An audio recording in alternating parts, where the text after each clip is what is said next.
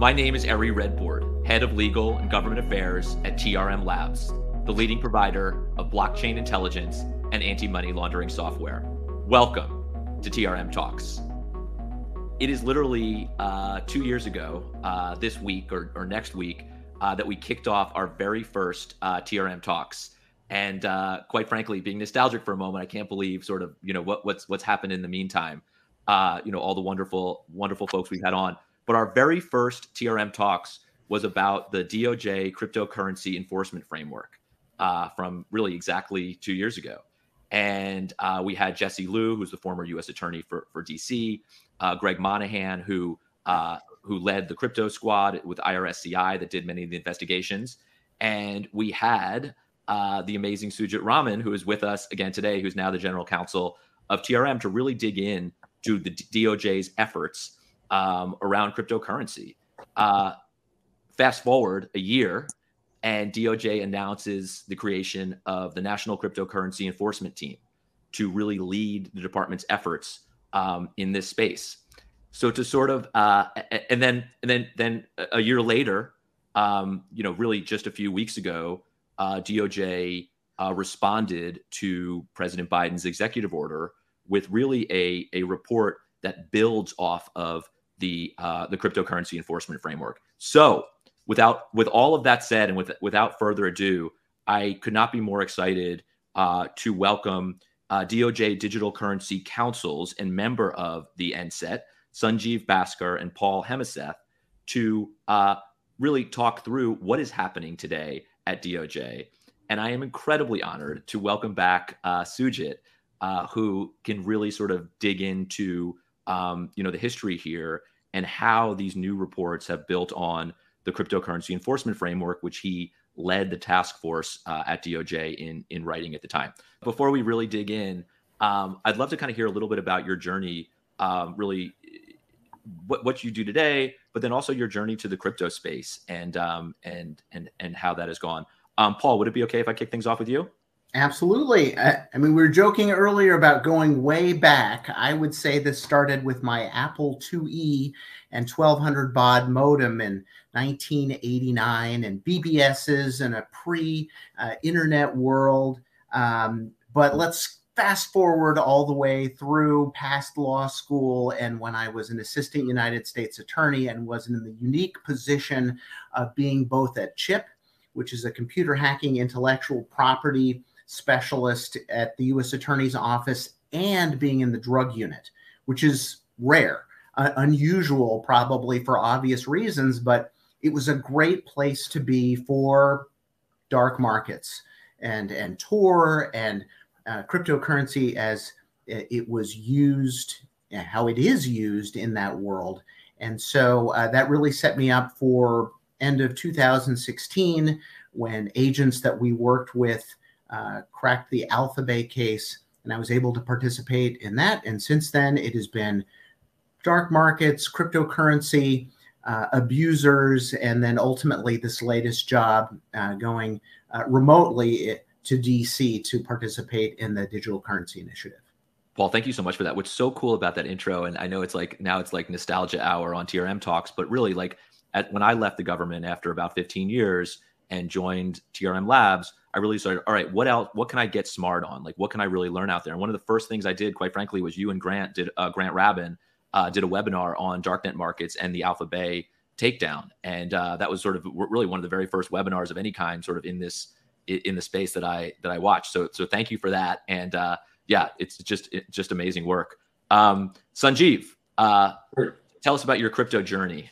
Absolutely. Let me just give our standard disclaimer again that we are speaking in our personal capacity, not on behalf of the department, but it is a pleasure to be here. And we always love sharing the great stuff that we're doing as a department and really as a whole of government when it comes to digital assets. But in brief, my role was sort of unique. I started as a state prosecutor in Cleveland, Ohio, had a great opportunity to really learn trying cases in state court, doing some appellate work with a great group of colleagues and supervisors that then encouraged me to try to pursue it at the federal level.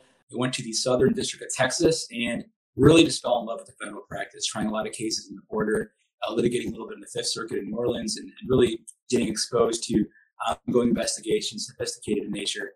And then I pivoted to Charlotte, the Western District of North Carolina. I sort of worked my way around the country on my way eventually back to DC. Really, again, multiple hats, as Paul said, opioid coordinator, working on SAR reporting, a lot of ongoing OSIF investigations. But I began to come across cryptocurrency in our investigations, given how pervasive it can be, regardless of the blue collar or white collar type of crime. And we worked a lot of dark web cases, a lot of credit to law enforcement that really, and I say it with humility because we're still learning, really educated me on how Tor worked and the dark web worked. And we had some successes. And eventually our good friend and predecessor, who we'll mention, I'm sure again, Michelle Corbett, who initiated, really, or was one of the initiating members of the original Digital Currency Council, the Digital Currency Initiative, recruited me to come to Washington to help her as a detailee, and then she left for greater things. And I sort of stayed in her stead, and Paul's come to join us, and we're excited.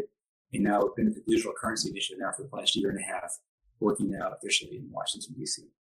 No, that's awesome. And nothing personal, Sujit or Paul, but I've always been partial to the local prosecutor route, having been in AUSA in DC.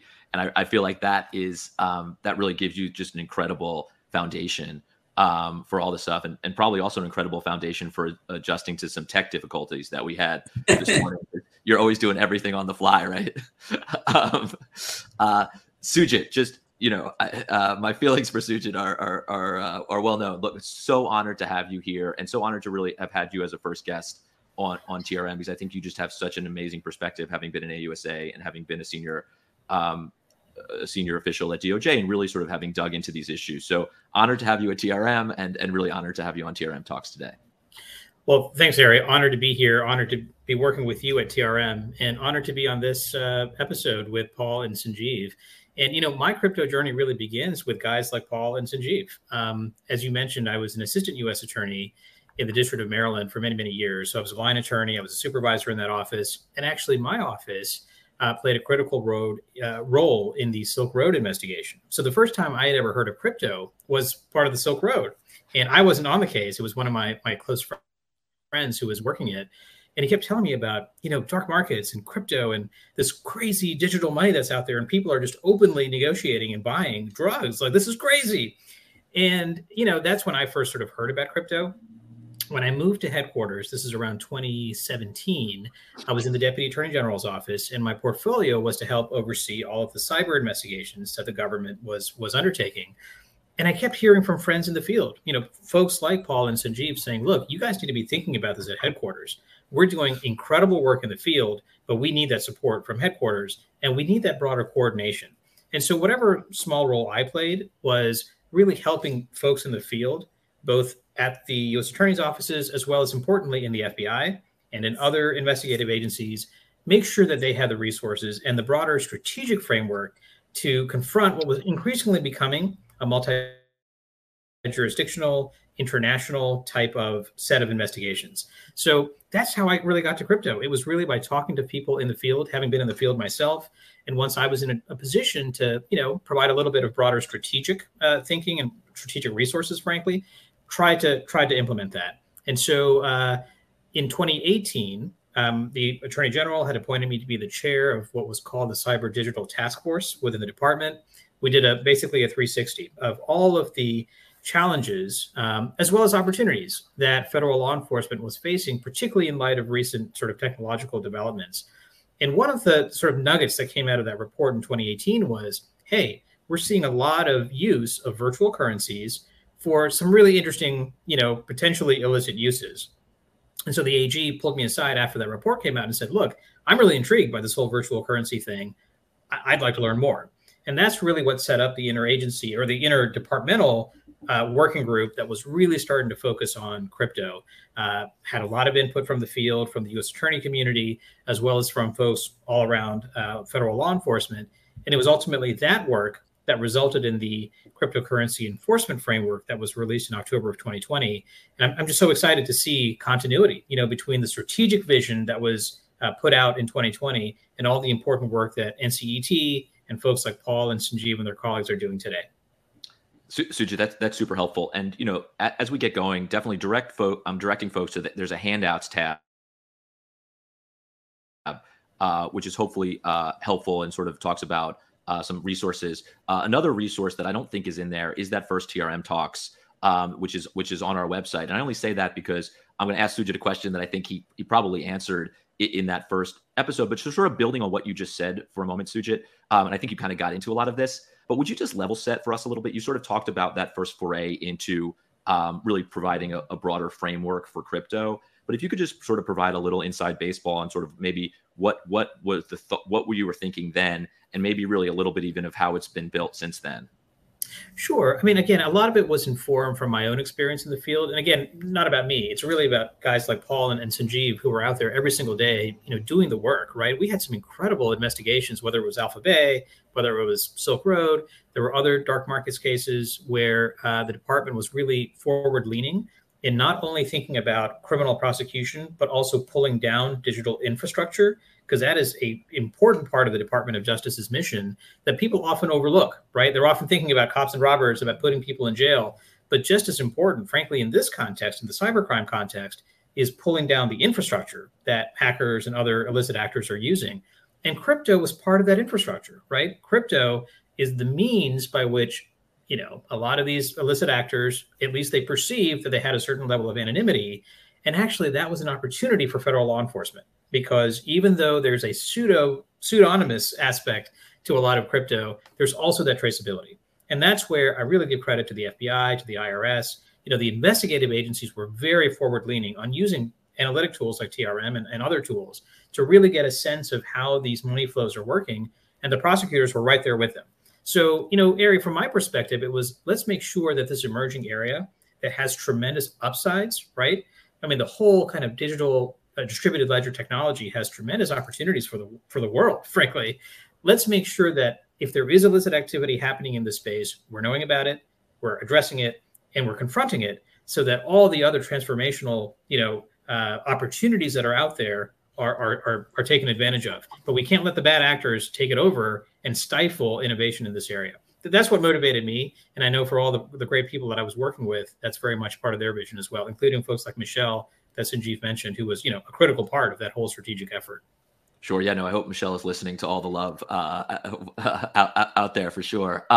Sanjeev, moving to you for a moment, sort of building on that, look, while Sujit was a partner at Sidley and now the GC of TRM, you guys have been doing a lot of work sort of building on that framework. Can you talk a little bit about the DOJ Digital Currency Initiative, the DCI, a little bit what that is and sort of the overall sort of, goals of the department around that? Yeah. And let me start by saying too, crypto, as pervasive as it is and it's expanding, it's somewhat of a still small world. We all know each other. We know Sujit, we know Michelle, we know Ari, we know Paul. We work together in the sphere. It's always good to see our colleagues. And I agree with Sujit. Historically, the DOJ at that time started to see a need to start working crypto investigations. So around 2018, the Department of Justice created this digital currency initiative, which still exists to this day. It's housed in our money laundering and asset recovery section, which we all know as MLARS. And Michelle was our first U.S. Digital Currency Counsel. And the role that the DCI played on inception was to really support crypto investigations. And what I mean by that is supporting investigators, prosecutors, government agencies, both domestic and international, when it came to investigating digital assets, cryptocurrency. And that included prosecutions, investigations writ large, as well as forfeitures and seizures. And that was sort of the genesis of where we began growing this area as a department.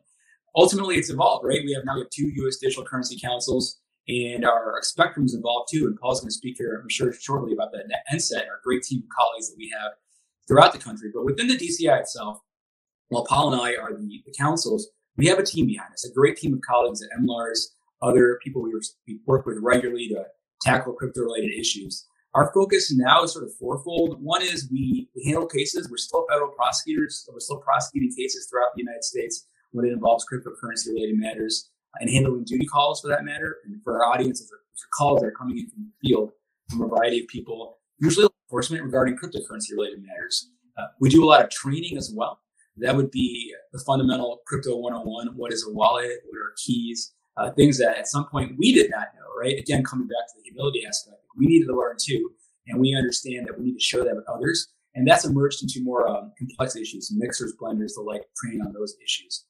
We do some policy work as well, reviewing legislative testimony, potential bills with Congress, making sure that, we are having good legislation going forward in our country.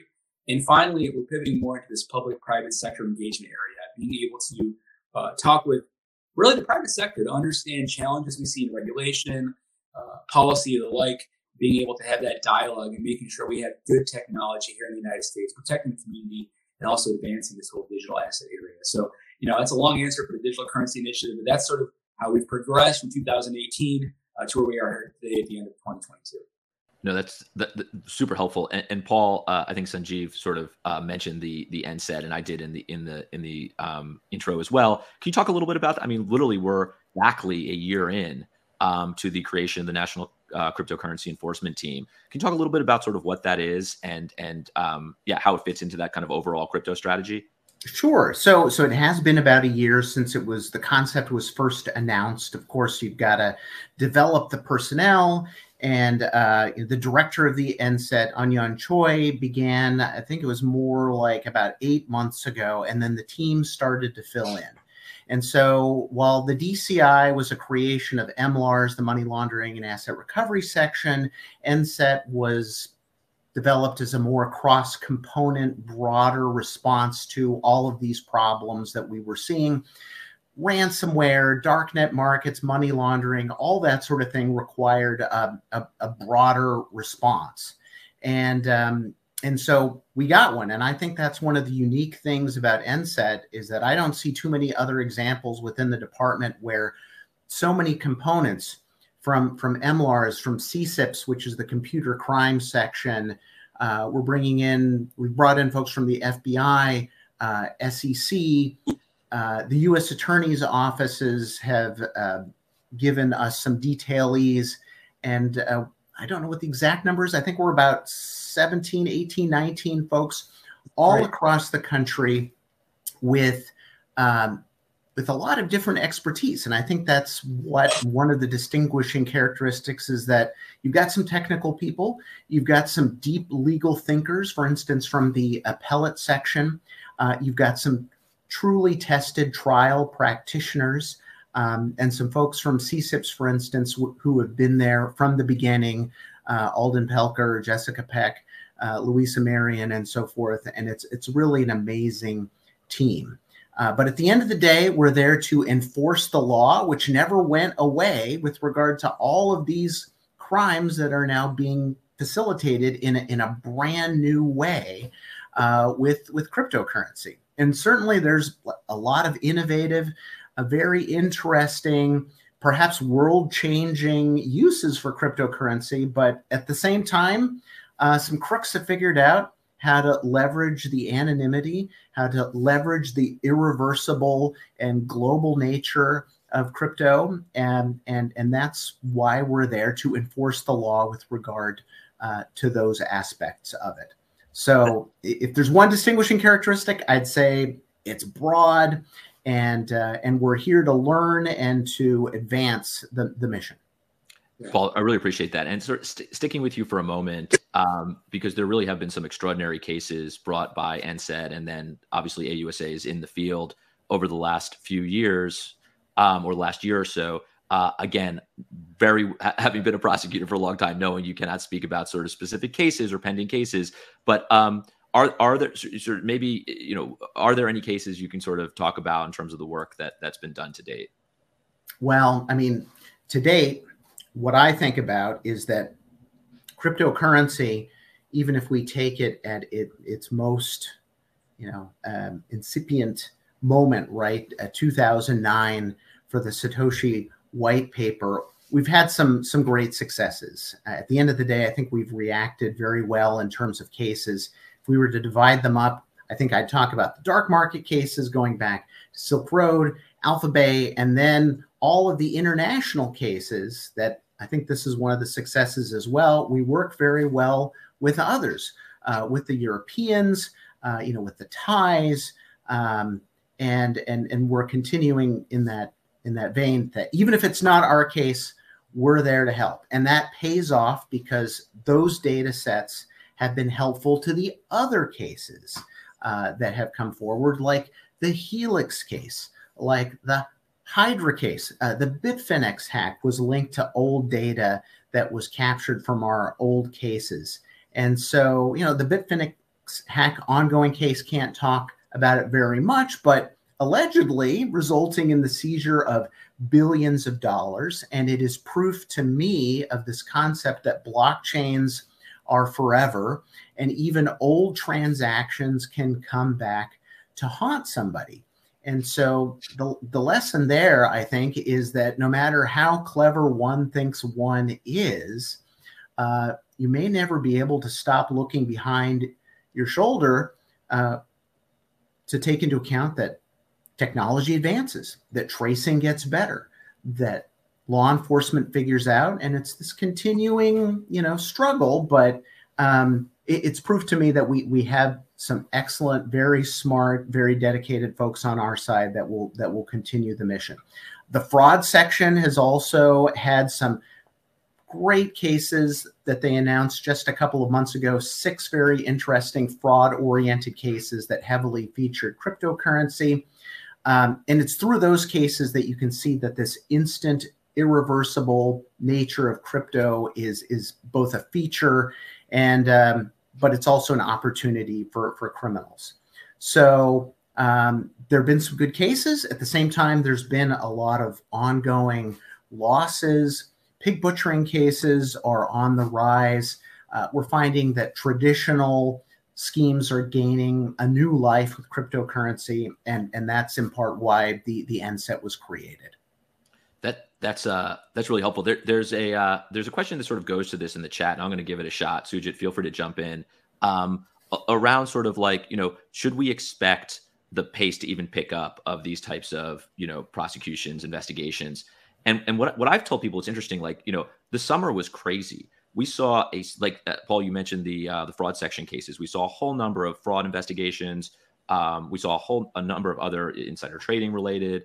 And it felt like the speed was picking up in terms of enforcement actions and criminal prosecutions. And what I try to explain to folks is that, like, look, what you're talking about here is a strategy that's played over the course of time, right? Like, the NSET was stood up a year ago. Prior to that, you had the enforcement framework. And really what we're seeing now are the cases that are the fruits of a lot of that initial work, gaining the expertise. So I think that my answer to this would be, I think we're likely to see the continued expansion of these types of prosecutions. But it's not surprising. It's not because there's more crypto crime necessarily. It's because we're getting better, we're getting smarter, or, I should say DOJ is getting better and smarter and having the expertise to prosecute these cases. And just sort of going back to Paul's point, which I think is an excellent one. I use the Bitfinex example all the time as sort of like the blockchain is forever. The tools are getting better, right? You didn't have a TRM, 6 years ago, whatever it is. And it's almost like DNA evidence, where you have the information, you might not have the technology, but you can go back and investigate these cases because of the unique qualities of the blockchain. I think that's accurate. And let me add this, Eric, if I could. Yep. Our deputy attorney general, Lisa Monaco, had a great comment after the whole Colonial Pipeline incident about the most basic, powerful tool we have is following the money.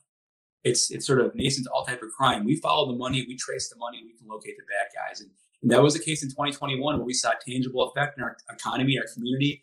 The Colonial Pipeline was affected by viruses, shut down temporarily around Memorial Day, early May of 2021 on the whole East Coast. Those on the East Coast remember that.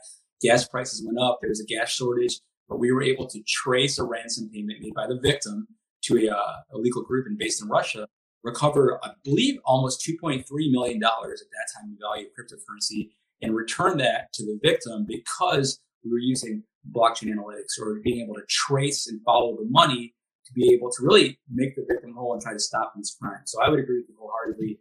As we move forward, these records are immutable. Tracing tools will help us. And that's a great example, again, of the DOJ working as a whole. And we work with both our U.S. attorneys' offices and our main justice components, as well as our international counterparts, to go ahead and recover a good portion of that ransom payment to make the victim whole again. No, that's super helpful. Paul, and I'm anxious, Sujit, for you to jump in on this one as well. One of the roles, and I think Sanjeev got to this earlier, has really been for the NSET to respond to questions in the executive order or taskings in the executive order from the Biden administration on cryptocurrency. And I know most of the folks on this call would be tracking, but basically in March, the Biden administration put out an executive order that essentially tasks the interagency, executive branch agencies, with producing a comprehensive framework through a series of reports. So an illicit finance report from Treasury, and reports on central bank digital currencies, that sort of things, on stable coins. Paul, DOJ produced 2 reports, one on sort of international cooperation, and we'll get to that one in a moment, but focusing on the more recent report from a few weeks ago on sort of investigating and prosecuting crypto-related cases. Can you talk a little bit about that report, sort of how it came to be, what the NSED and DOJ were thinking around it, and any sort of highlights? Well, my hats are off to my colleagues on the NSET that were responsible for the report. It's comprehensive. I think it's thoughtful. I think it takes into account the challenge, which is the new technology and the application of our current laws and our current framework. I would say that it begins, if I were to summarize the whole thing, with observing that cryptocurrency is used to commit crime, like to buy drugs or to fund terrorist activities. And then it goes on and it observes that crypto can be used to launder money from those activities. And then it observes that the entire crypto ecosystem can be vulnerable in itself, the target of crime in the form of hacks and fraud and exploits.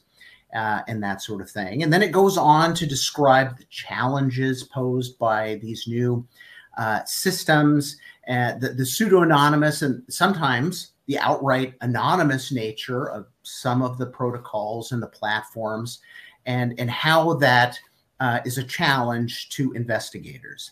And then it goes on to make actual concrete suggestions about what can be done in terms of moving forward to overcome those. Because as I mentioned earlier, it's a bit of an arms race. Someone comes up with a little something, law enforcement studies it and figures out a response, and then there's a counter response and so forth.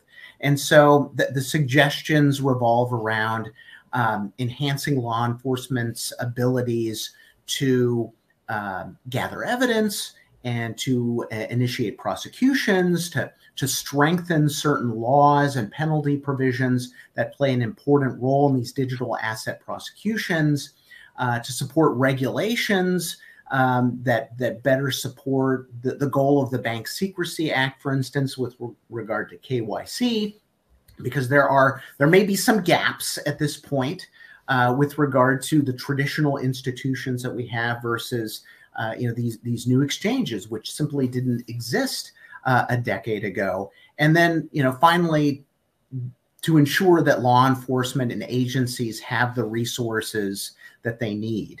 And one of the concrete responses in reaction to all of this is the creation of the DAC network, the Digital Asset Coordinator Network, which is a broader set of federal prosecutors. The goal is to have one, much like a chip, in every U.S. attorney's office that is approaching a subject matter expertise on cryptocurrency and digital assets, such that they can pass that along, such that there's no bottleneck when there's a case that comes up in the ordinary course that involves digital assets.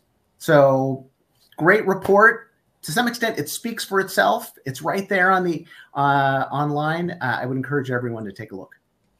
Terrific. Yeah, no, Paul, thank you so much. Sujit, I know you've obviously reviewed this report. I think we've reviewed it together. Could you talk a little bit about sort of how it builds on the cryptocurrency enforcement framework, and then just sort of any key takeaways that you had in terms of reading it? Yeah, I mean, as I mentioned at the asset area, I think the overall message is one of continuity. I think it seems like, and I'm saying this as an outside observer, I think the department clearly is trying to communicate that, the way it's thinking about crypto enforcement generally is a story of sort of measured expansion, right? I don't see any huge changes in any pivoting here. What I do see are resources. We're seeing Paul and Sanjeev have both mentioned the sort of structures that have been set up within the department to encourage, sort of sharing of information, both internally as well as internationally.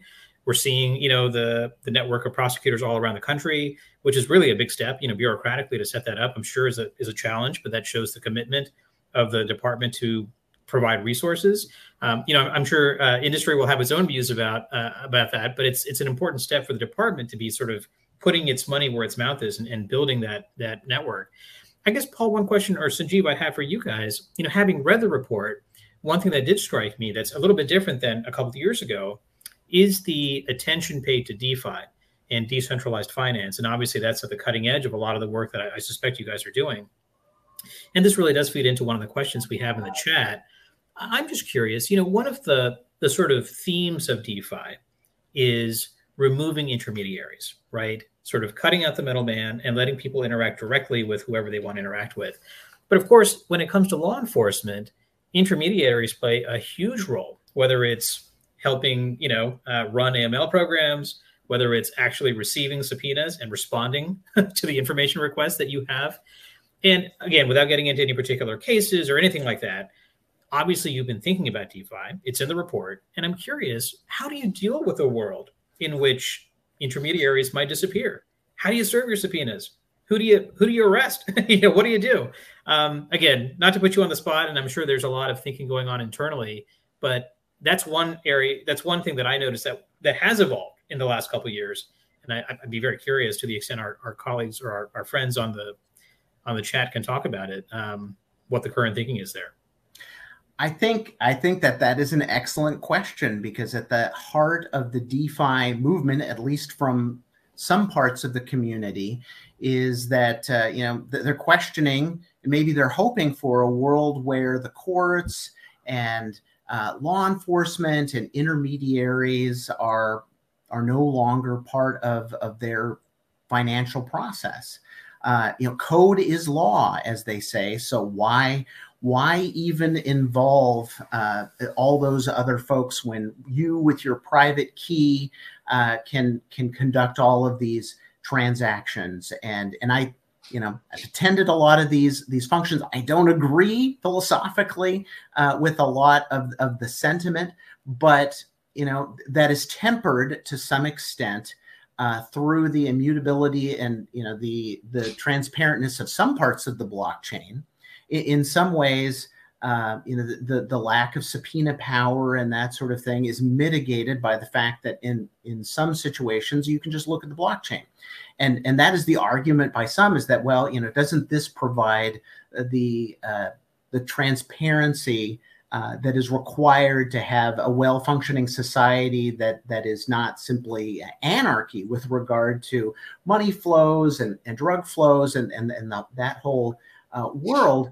But you can imagine a world also where that transparency is diminished in a technological fashion, right? AECs, anonymity enhanced coins, blockchains that aren't completely transparent, privacy tools, and so forth. It is a challenge. We wonder also about the world of DeFi exploits. Some people call them hacks. Some people would say, oh, well, isn't that just the way the code is written? And so, yes, huge challenge. I don't think DeFi means the Wild West. I think that there is a role for law enforcement. It is going to be the challenge of applying the current law and perhaps advocating for some new laws that bring us into that world of not entering some world of online anarchy with regard to money and services in DeFi. Yeah, I think that's exactly right. And, it's interesting. I think the nature of the blockchain, to some extent, Sujit, we talk about this all the time, really allows for the community to police itself. And I think that's where the question was going in the chat. We at TRM, we've partnered with some of the leading crypto businesses on something called Chain Abuse, which is a crowdsourced platform where people put in hacks and scams, and there's the ability to send a message to law enforcement in there to alert law enforcement of that. So I think the nature of blockchains, that immutable ledger, allows for all kinds of different ways for the community to police itself, using tools, using that transparency. So I think it's an interesting, definitely kind of an interesting space, and I think we're seeing this develop before our eyes, right? With Tornado Cash and other types of scenarios. for sure. Sujit, anything to add to all of that? Nothing. Nothing. Well, the only thing I would add, Ari, is, you mentioned privacy and financial technologies, and Paul mentioned that as well in his when he was speaking. And, it's very interesting. When I served in the department, I was there in 2018 when the GDPR was, promulgated, when it went into effect. And there were a lot of questions about how data privacy laws around the world, and now it's expanded, right? Now, even China has a data privacy law. And I would be curious, Paul, you had mentioned the fact that there was sort of data that the department had in its possession is ultimately what led to, some of the investigative advances that you were able to make in particular cases, whether it's Bitfinex, whether it's Colonial Pipeline, whatever it is. And I'm just curious, is the department thinking through how data privacy laws, particularly international data privacy laws, intersect with your ability to run your investigations? In other words, do you have people telling you, sorry, I don't maintain that information anymore because GDPR, I got rid of it. Yeah. And if so, you talk about international cooperation, international partnerships, data privacy law get in your way? Or is it something that's actually ultimately, because it's crypto and it's a blockchain and privacy is a little bit different, are you not really seeing much? I can speak in generalities, which is to say that this intersection of anonymity and privacy is a difficult thing. It is not, there's no obvious solution to it. That there's obviously a role for privacy, and in speaking with the private industry about this, I think it's well understood that no one wants their private pharmacy purchases, on a blockchain or available to the rest of the world on a blockchain or not on a blockchain, right? I mean, with our current system, there are some vulnerabilities there. And so we're working through it. And I think that there's a healthy respect on the part of government for privacy. But at the same time, there's a balance with accountability. And I have faith that our lawmakers and our enforcers and our regulators are taking all of that into account. Paul, super helpful. And building on that a little bit, Sanjeev, as we mentioned earlier, sort of the first report in response to the executive order was around international cooperation. It obviously didn't take a report for DOJ to start working with partners globally. Obviously, that was something Sujit worked on, while he was at the department. But can you talk about that report a little bit and sort of how DOJ is thinking about international cooperation? If you look at sort of the biggest, most important crypto investigations, from Welcome to Video to Hydra to Silk Road, these all involved intense, from my experience, international cooperation with global law enforcement partners. Can you sort of talk through that a little bit? Yeah. Can you hear me? Let me actually. Yeah, you're great now. Yep. My screen is frozen, so I'm glad if you can hear me. But as good looking as you are, the audio is more important than the video. So what do you got? Yep. I'll say this again, with credit to our colleagues in the NSET. Many eyes looked at this, and again, compliments to our director Young for helping us get this product across the finish line. The international report starts with the basic premise that when it comes to digital assets, there are certain features that make these transactions more transnational in nature, right? And when we start with that, and we realize that, the report walks through sort of the status of international cooperation and how we can strengthen cooperation going forth. And it leads us to really 3 points. I'll mention those here. I think they're important to mention. One is the need for formal training when it comes to sophisticated matters, understanding blockchain trading, decentralized finance, how we analyze mixers, tumblers. You mentioned Tornado Cash. The reality that we need training, support, resources, both domestically and internationally. 2, the reality we need real-time information sharing and deconfliction of investigations. And that includes being able to identify what is your central governing authority. For us in the United States, that is our Office of International Affairs, which we colloquially refer to as OIA, being able to serve these mutual legal assistance treaties internationally to get information in a real-time process, not waiting, not delaying that. Because again, these investigations are happening in real time with exigent assets internationally. And then finally, the third aspect, we have the training capacity, importance, the reality of real-time sharing and information deconfliction, but also the importance of having a uniform anti-money laundering, combating the financing of terrorism, we refer to that as AML, CFT regulations throughout. And what I mean by that is reading the Fed as a financial action task force, or looking at the MiCA, the markets and crypto assets, and being able to say, how can we have consistent regulation for crypto assets, domestic and abroad, so criminals, one, don't have the opportunity to have safe harbor in a foreign country, something we often call judicial arbitrage, and two, making sure that the countries are consistent in their understanding of the technology and their regulation of it. So those are three recommendations that came out of the report, with the goal being to strengthen the cooperation of our international counterparts as we move forward in this digital asset arena.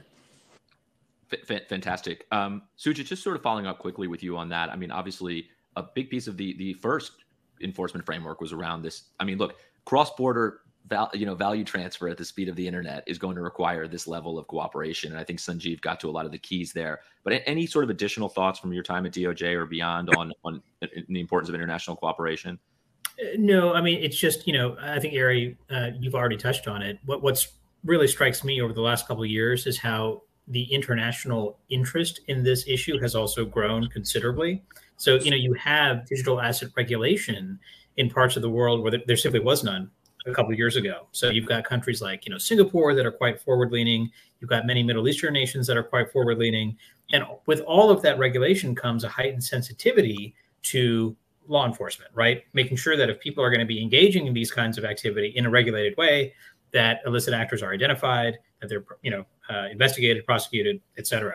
So at least what strikes me, and Ari, you and I, see this every day in our day-to-day role, is the interest in this kind of work all around the world. The United States, in many ways, has been a leader when it comes to law enforcement issues on sort of international crypto investigations, all the dark market cases that Paul was referring to earlier.